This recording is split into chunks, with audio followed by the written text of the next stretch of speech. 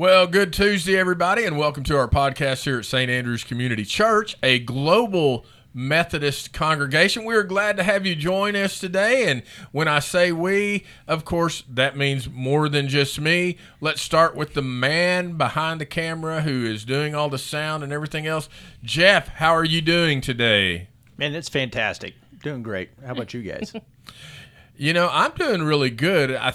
It was nice to get a little bit of rain last week, and it was nice to walk out in the parking lot at the end of the day and not melt. Yeah. That was nice. Pastor Bonny. Yes. How are you? I'm doing just fine. I definitely did not wear this same sweater last week. Okay, yeah. Now everybody knows. If you watched last week, Josh gave away the secret that we are not live today. So if you have questions you were wanting to have us answer, we can't do that today. Jeff has a trip, some continuing ed that he was going to, and so we're actually recording this right after we recorded last week's, and that's why Bonnie and I are wearing the same clothes we were wearing. She brought a different shirt. I thought you were going to go put it on. Well, it didn't make any sense. I could have put on a robe. You could have.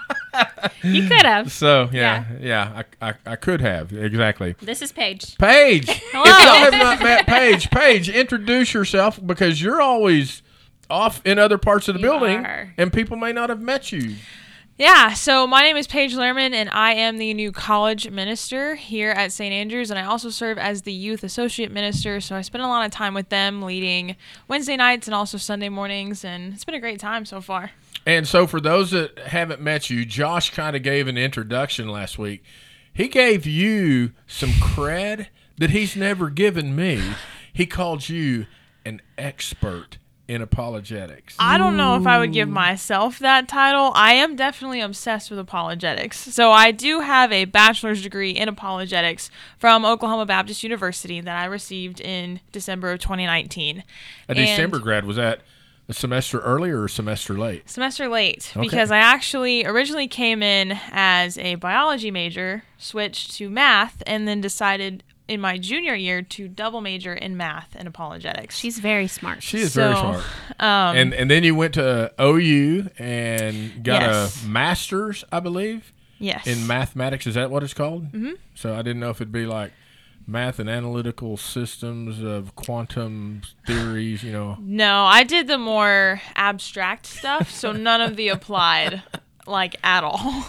And currently you're still a student. I am. So I'm going back to school for seminary at Dallas Theological Seminary, where I will be getting a Master in Theology degree. And that's just kind of like an MDiv with some extra languages tacked on, and then I can choose about 20 to 30 hours where I just kind of specialize in a very specific discipline. So They have apologetics as one of the options, but they also have systematic theology, biblical languages, different types of ministries. So how do you choose? Honestly, it's a little overwhelming. Yeah, well, we're so glad to have you as part of the staff here at St. Andrew's. I know my daughter just thinks you're awesome. And we're glad to have you as part of the podcast today. I think things look a lot better today than they usually do, and they'll look even better if I'm gone and Josh is sitting here. So let's dive into it. We've been in this series that we're preaching and using for our podcast on the Apostles' Creed. And last week, we hit the part of the creed that I could not wait to dive into, primarily because it is something that I believe personally, but it's not something that we have said in our 30 years at St. Andrew's as part of the creed. And that is the phrase that after Jesus was crucified, dead, and buried, he descended to the dead. Boom. And so I was asked last week, and again, I've just given my kind of preference. I think that's something we should say in the creed. What do y'all think? I definitely think it's something that we need to say in the creed.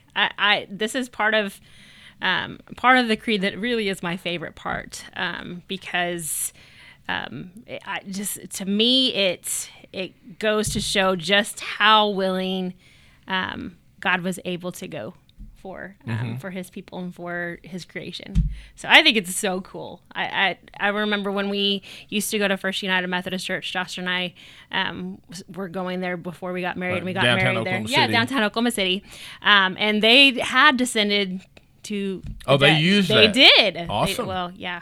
They were kind of honored there. Well, if you look in the United Methodist hymnal as it currently is, it's got the Apostles' Creed. I think it's called traditional, which is kind of what we use. Yeah. But then it has the Apostles' Creed ecumenical, which includes the phrase descended to the dead. Yeah. So I think I really like it. You're all in. I'm all in. So, What do you think, Paige? I am too. I grew up in the Lutheran church, and we said the Apostles' Creed every Sunday. And so by the time I was 10, I had that thing memorized.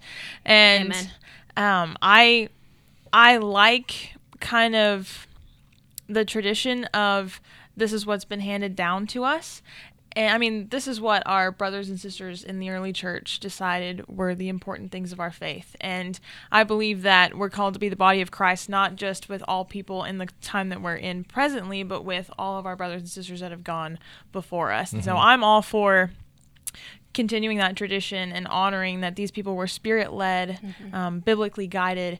And I think that we should implement all of the things that they thought were important because they got it from the Holy Spirit and Scripture, and so I'm all for continuing it. Right. I actually, the first time I even considered this question, I think I was in high school. I may have been in college. I shared this in the sermon, and I just had the question because I think about faith. I know y'all think about faith. I think that's something we should all do, is we should think about our faith. And I remembered thinking the creed jump from buried to resurrection.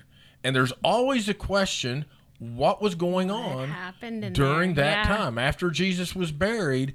And the way that I asked it when I was a teenager was, where did Jesus go when he died? And for me, I saw two options. One, we have a person of faith die. We say they go to heaven. So is that what Jesus did? Or how could Jesus go to heaven and pay for our sin up there, in the clouds and all the glory? Didn't he have to go down into the earth, into hell? And those were the two options that I saw. And so I began to ask people, and, none of us had any answers.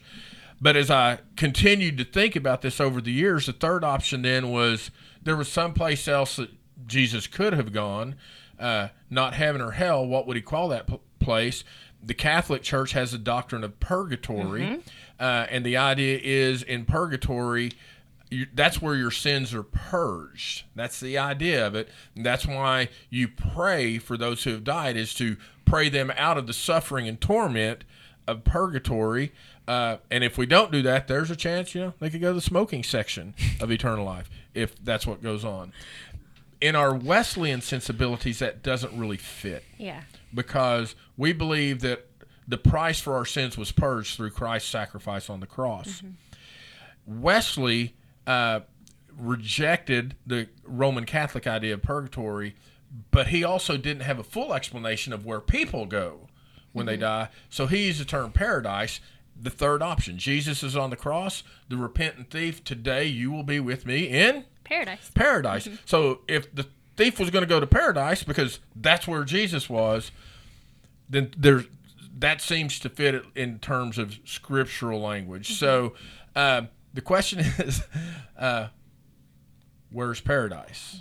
And in the Psalms, we find, I think it's in Psalm 139, it says, where can I go to escape your presence, O God? If I go to heaven, you're there. Yeah. If I go to Sheol, which the Hebrews thought of as the place of the dead, that he descended into Sheol, which some people also, I think Tennant says this in his book, Sheol and paradise are pretty synonymous with each other. Okay. So, interesting stuff. So those were the three options that I thought.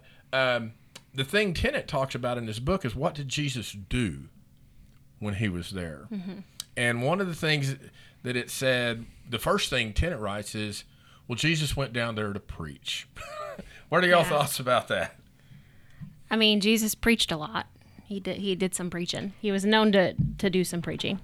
So it makes sense that he might. Pretty good preacher, yeah. Pretty good preacher. Did some preaching. So it makes sense that he would go there and preach, and let those who came before know that everything's changed. Right, and that was the idea, was that the reason he descended was to preach to those who had not been able to believe in him and have eternal life. Yeah. And so he was preaching so that they might have opportunity to do that. So, Paige, is that anything that you have studied? Do you have anything that's like, okay, this is where I get uncomfortable, or no, this is why this makes sense? What's your thought? Yeah, so I learned a little bit about this in my history and doctrine class with my professor called Dr. Matthew Emerson, and he actually wrote a book on this, and he gave me just a very brief snippet of what he believes, is that he believes that the land of the dead, Sheol, is split into the place of the righteous dead and the place of the unrighteous dead. Mm-hmm. And what the Orthodox tradition of Christianity believes as well is that Jesus didn't just have a human body, he also had a human soul. Mm-hmm. And so the divine nature of God didn't take the place of a human soul, rather he still had that full human nature. And back in the early church, if you disagreed with that, you were written off as a heretic. But I definitely believe in that, because I think it creates some continuation between the man who died and the man who rose again from the dead, is that it's still one incarnation. And I like that a lot. And so then the question is, okay, where did the human soul of Jesus go? Yeah. Right. And so what happened about to Jesus between the crucifixion and the resurrection? Exactly. And then so he descends into the land of the dead. Mm-hmm. And I believe that the atonement, so why Jesus died and what he accomplished, is a multifaceted gem. And I think one of those is what people like to call the Christus Victor. And so I think it was to go down and to preach to the people who were there, but also to proclaim victory over sin. And death. Coming, and the grave. coming death, yes, since the resurrection was still to come at that point. But there's still the expectation that because sin has been conquered, death will be conquered as well. And so he went down and proclaimed to the souls. His human soul was there too, still united to the divine nature. And then he proclaimed victory there and what he had accomplished, the crushing of sin and the soon to be the crushing of death as well, with the full resurrection. Mm-hmm. So the second point Tennant makes in his book is he talks about what is called the harrowing of hell. I have never heard that phrase before reading the book. Have y'all heard it? Yes. You have? No. Okay. I had not. The harrowing of hell. And the idea that I got, the image I got that at least I could grasp my mind around, even if I'm wrong, it worked for me, was that it's like, okay, tells you the kind of movies I watch. It's like when Rambo 2 to be exact, Do you know when Rambo? he goes back to Vietnam. Yeah, you weren't probably even born when that wonderful violent movie came out. Sylvester Stallone with He goes back to long hair. Vietnam to look for POWs to bring them out with him. That's the image I get, that Jesus went to the place of the dead. Jesus descended to hell so that he could bring souls out. And one of the when we do a service of a funeral memorial service, part of the liturgy is when Jesus said, I hold the keys of hell and death. Now, I really like that, because there's a song, y'all probably have never heard it, but the guy said that Jesus went to hell, and he whooped the devil, because that's always a good, fun way to sell records, is to say he whooped the devil. And he looks at the devil and says, "Give me the keys, please," because Jesus would be polite, and give me the keys. That Jesus said, "I have the keys of hell and death. If you are locked up in death, I can set you free. I can lead you out of this place," which sounds consistent with the idea that Jesus descended to the place of the dead to harrow the people out of hell. You are grabbing a book that you brought like you're getting ready to read for us, or say, "DA, you idiot, keep your song." Let me tell you the truth here. This is for the You're resurrection. An expert. This is for the resurrection. You're This is for something. This isn't for the I'm all over the resurrection, but we're not there yet. Okay, so the harrowing of hell. I mean, I don't know about y'all, but that just gives me hope. Yeah. You know, that to me, that is good news before the best news. Yeah. Is Jesus has come, whether it's in paradise or Sheol, the place of the dead, wherever that is, he came to get us out of that place. Mm-hmm. He did not want people to stay there with the idea that that's eternal separation from God. Yeah. Yeah. Come on, comment on that so I can take a drink. By the way, this is Johnny Bench. I know that y'all are wondering. Since Josh is not here with the bobblehead, I felt the need to bring Johnny Bench. He has descended among us mere mortal Cincinnati Reds fans, so that he might be His the head greatest doesn't catcher bobble. of all time. He doesn't bobble. He doesn't bobble. He's kind of dusty, though. I haven't dusted in a while. So I've also heard that that part of the reason that Jesus descended to the dead, to the place of the dead, or descended to hell, as some translations or some parts of the creed say, was so that he could fully experience the entirety of the punishment for sin. Okay, so that fits what you said in your sermon. Yeah. Well, I actually have that script here since we're doing it. Last week. We did this last week. There is no element of our mortality that Jesus has not shouldered. Yes, yeah. Yeah. So, I mean, that's an option. That's, but yeah, I think that was one that you hadn't commented it on yet. So, I just thought that was neat.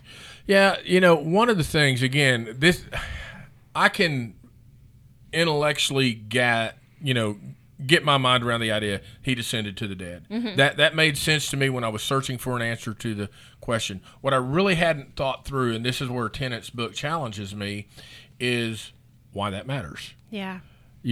Again, when I was a teenager, my thought was, how could Jesus go to heaven and pay for our sin? Because that's not where sin is paid for. Yeah. Again, that's where I was at the time. But when you read Tenet's book, it's really... It suggests that the sufficiency of what Christ did on the cross took care of the problem of sin. Yeah.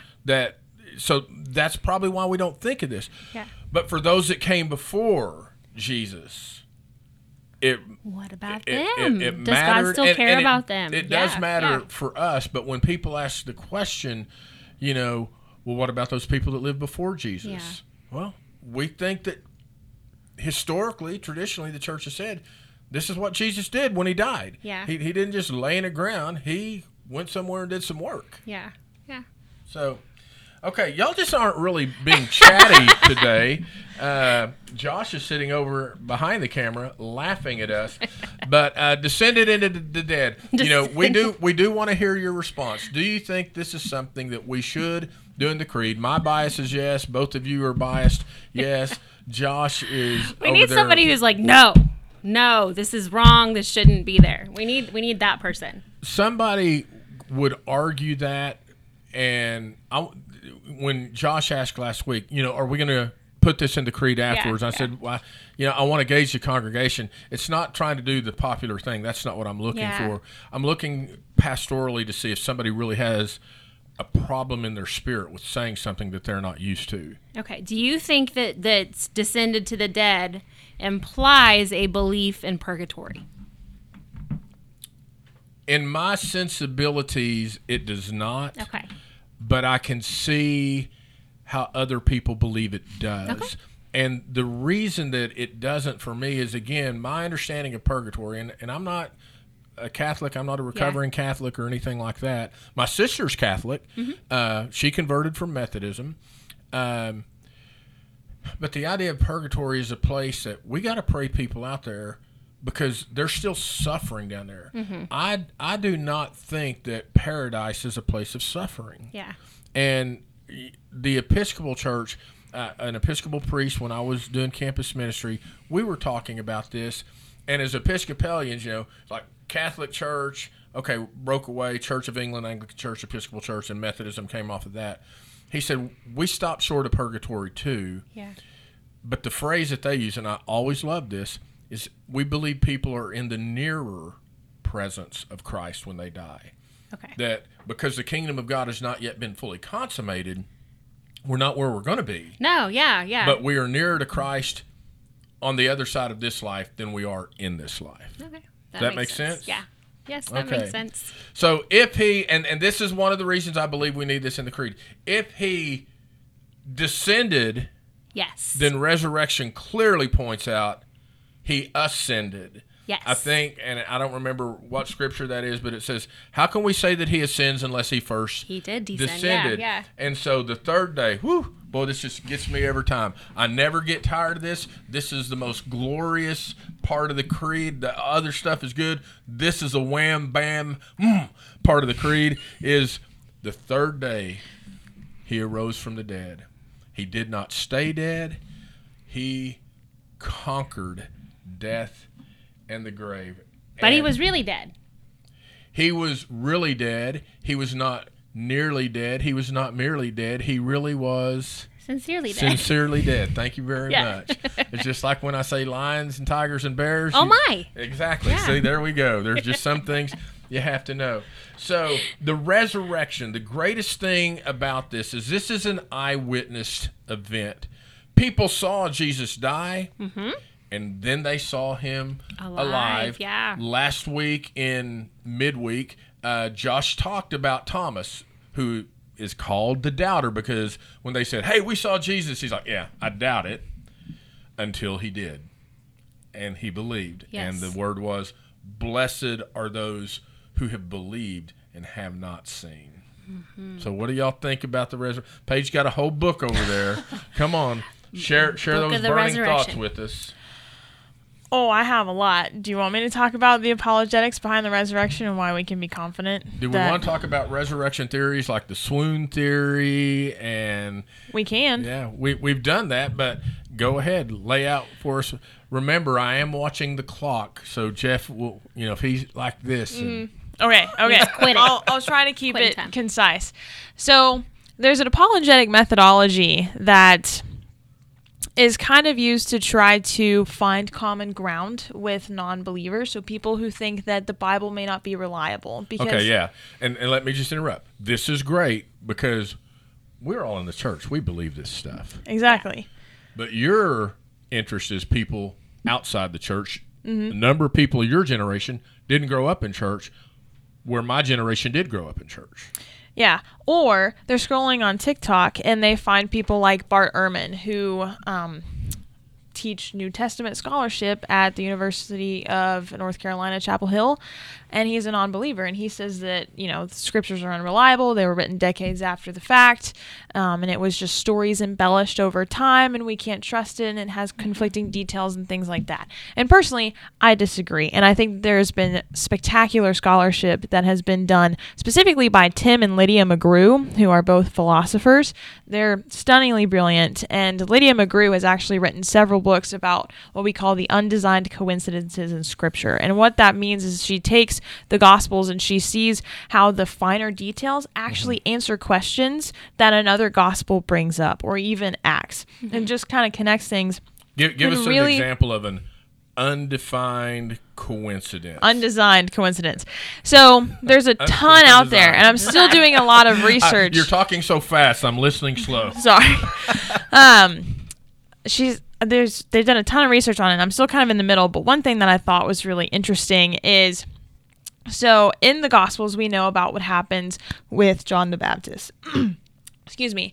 And so we kind of get these details about what happens in Herod's court, and then also when Jesus is on trial, we get the details of like the conversations and things that went on. Right. And so the question is, how did they know? How did the disciples who were writing the Gospels know what happened in these events? Yeah. Because they weren't really around for what happened with John the Baptist. And then when Jesus is on trial, sure, John is sticking around, but everybody else pieced out when he got arrested.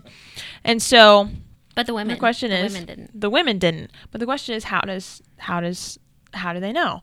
And there's actually a woman who's referenced twice in all of the Gospels, and it's a very throwaway kind of comment, and her name is Joanna. Mm-hmm. And we know that her husband worked in Herod's court. Right. And so, because she's a female follower of Jesus who has supported his ministry, has been really close with the rest of the women followers, and consequently, most likely, the disciples as well. Then her husband also has a lot of connections. And so since he's in Herod's court, likely witnessing what is happening, or at least in close contact with the people who are witnessing, then he can get the account of what happened during these events back to the disciples so that when they're writing the Gospels, they actually know what's going on.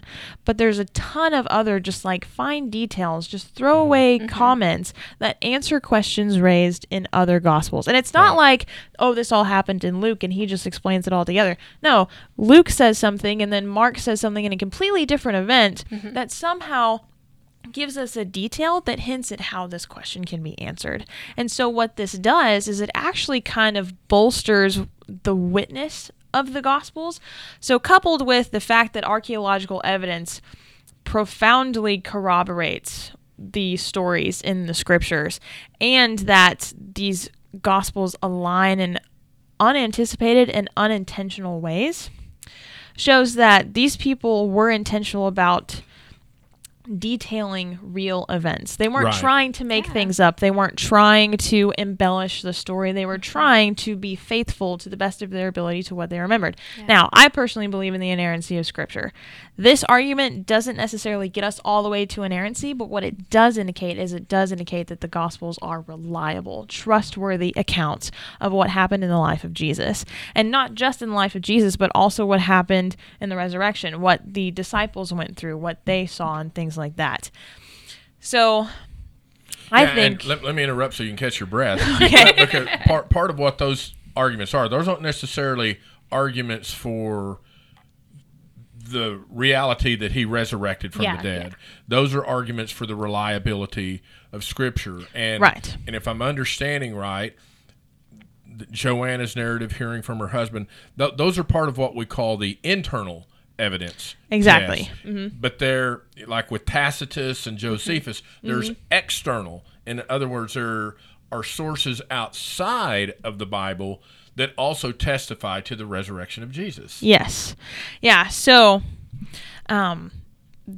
that's one way, is to look at the witness. And then I like to I'm what they call a cumulative case kind of person. So what I like to do for the truth of Christianity is compile all the evidence that we have and say the best explanation for everything is Christianity, or the best explanation for the data is the resurrection. So you can do this general or specific. And so what I like to do is, let's look at the internal evidence, let's support the reliability of the scriptures, but then let's also look at the external evidence, because the more facts we have on our side, the better our case is, the stronger it is, the more appealing it is. And so I also like to look at what they call the minimal facts argument. And that was created by a man named Dr. Gary Habermas. And he is a phenomenal scholar, probably the leading expert on the resurrection of Christ, if we're being honest. He's about to release a 6,000-page book detailing all of the information that he knows about the resurrection of Christ. It's phenomenal. And so I've loved listening to him. And so this just kind of is an approach that's like, all right, if the skeptics want to be skeptics and they want to be skeptical about every piece of information we throw at them, let's find out what we can agree on. And then let's use the facts that we can agree on to prove that still the best explanation for the events is the resurrection. So there's at least 12, but I'm not going to take us through all 12 because... I think what you're doing, and I'm trying to help you synthesize this a little bit. I had to use a big word because you're using lots of them. So the cumulative effect is, we don't just take what the Bible says about the resurrection. We do have to take the extra biblical stuff, if I can use that term, because what we're trying to find is the truth. But when you put all the evidence together and ask, what is the one logical conclusion based on the evidence, is that the biblical accounts of the resurrection are in fact testament to the truth. I read something on Facebook last week. Actually, I read it today, but since this is a week later, I thought I'd say last totally week. last week, yeah. and I got lost in my joke. And I can't remember what I was going to say. So what was I going to say? It was really somewhat brilliant for me. You read something on Facebook. I read something on Facebook. Last You week. can always believe what you. Oh, it was a faith that has been constructed in Jesus can never be deconstructed. Okay, Ooh. now, yeah, that was my response because Yeah. I like you that. kind of want to hit but you're kind of like, no, I got to think of this because some people have faith and they lose faith. Mm-hmm. So, I didn't like it for that reason. So, okay, Jeff is showing us that we are near the end of people's lunch break. Oh, man. Okay. Oh, man. So if people want to know more about the resurrection, come to church and hear that sermon. Or, as you can well tell, sit down, get to know Paige, let her explain. And I can tell you based on my experience that when she explains, she always does this.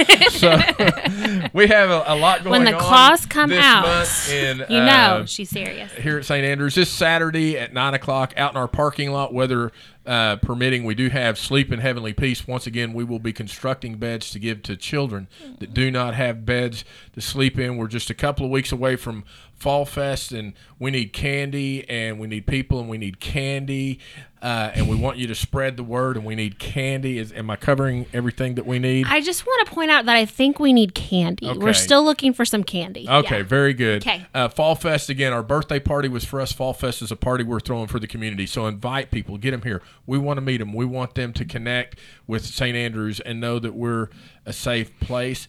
And, of course, worship every Sunday, 9 o'clock, 10:30, 9 o'clock or more, traditional style of worship, and 10:30 is, it's really just kind of a normal service in most churches now, even though we might call it contemporary. So, Paige, thank you for sitting again. This will Thank you for having not me. be the last time you do this. For Pastor not Bonny, be. for Jeff, and the Joker in the corner laughing at us, Pastor Josh, God bless you. We look forward to seeing you on Sunday.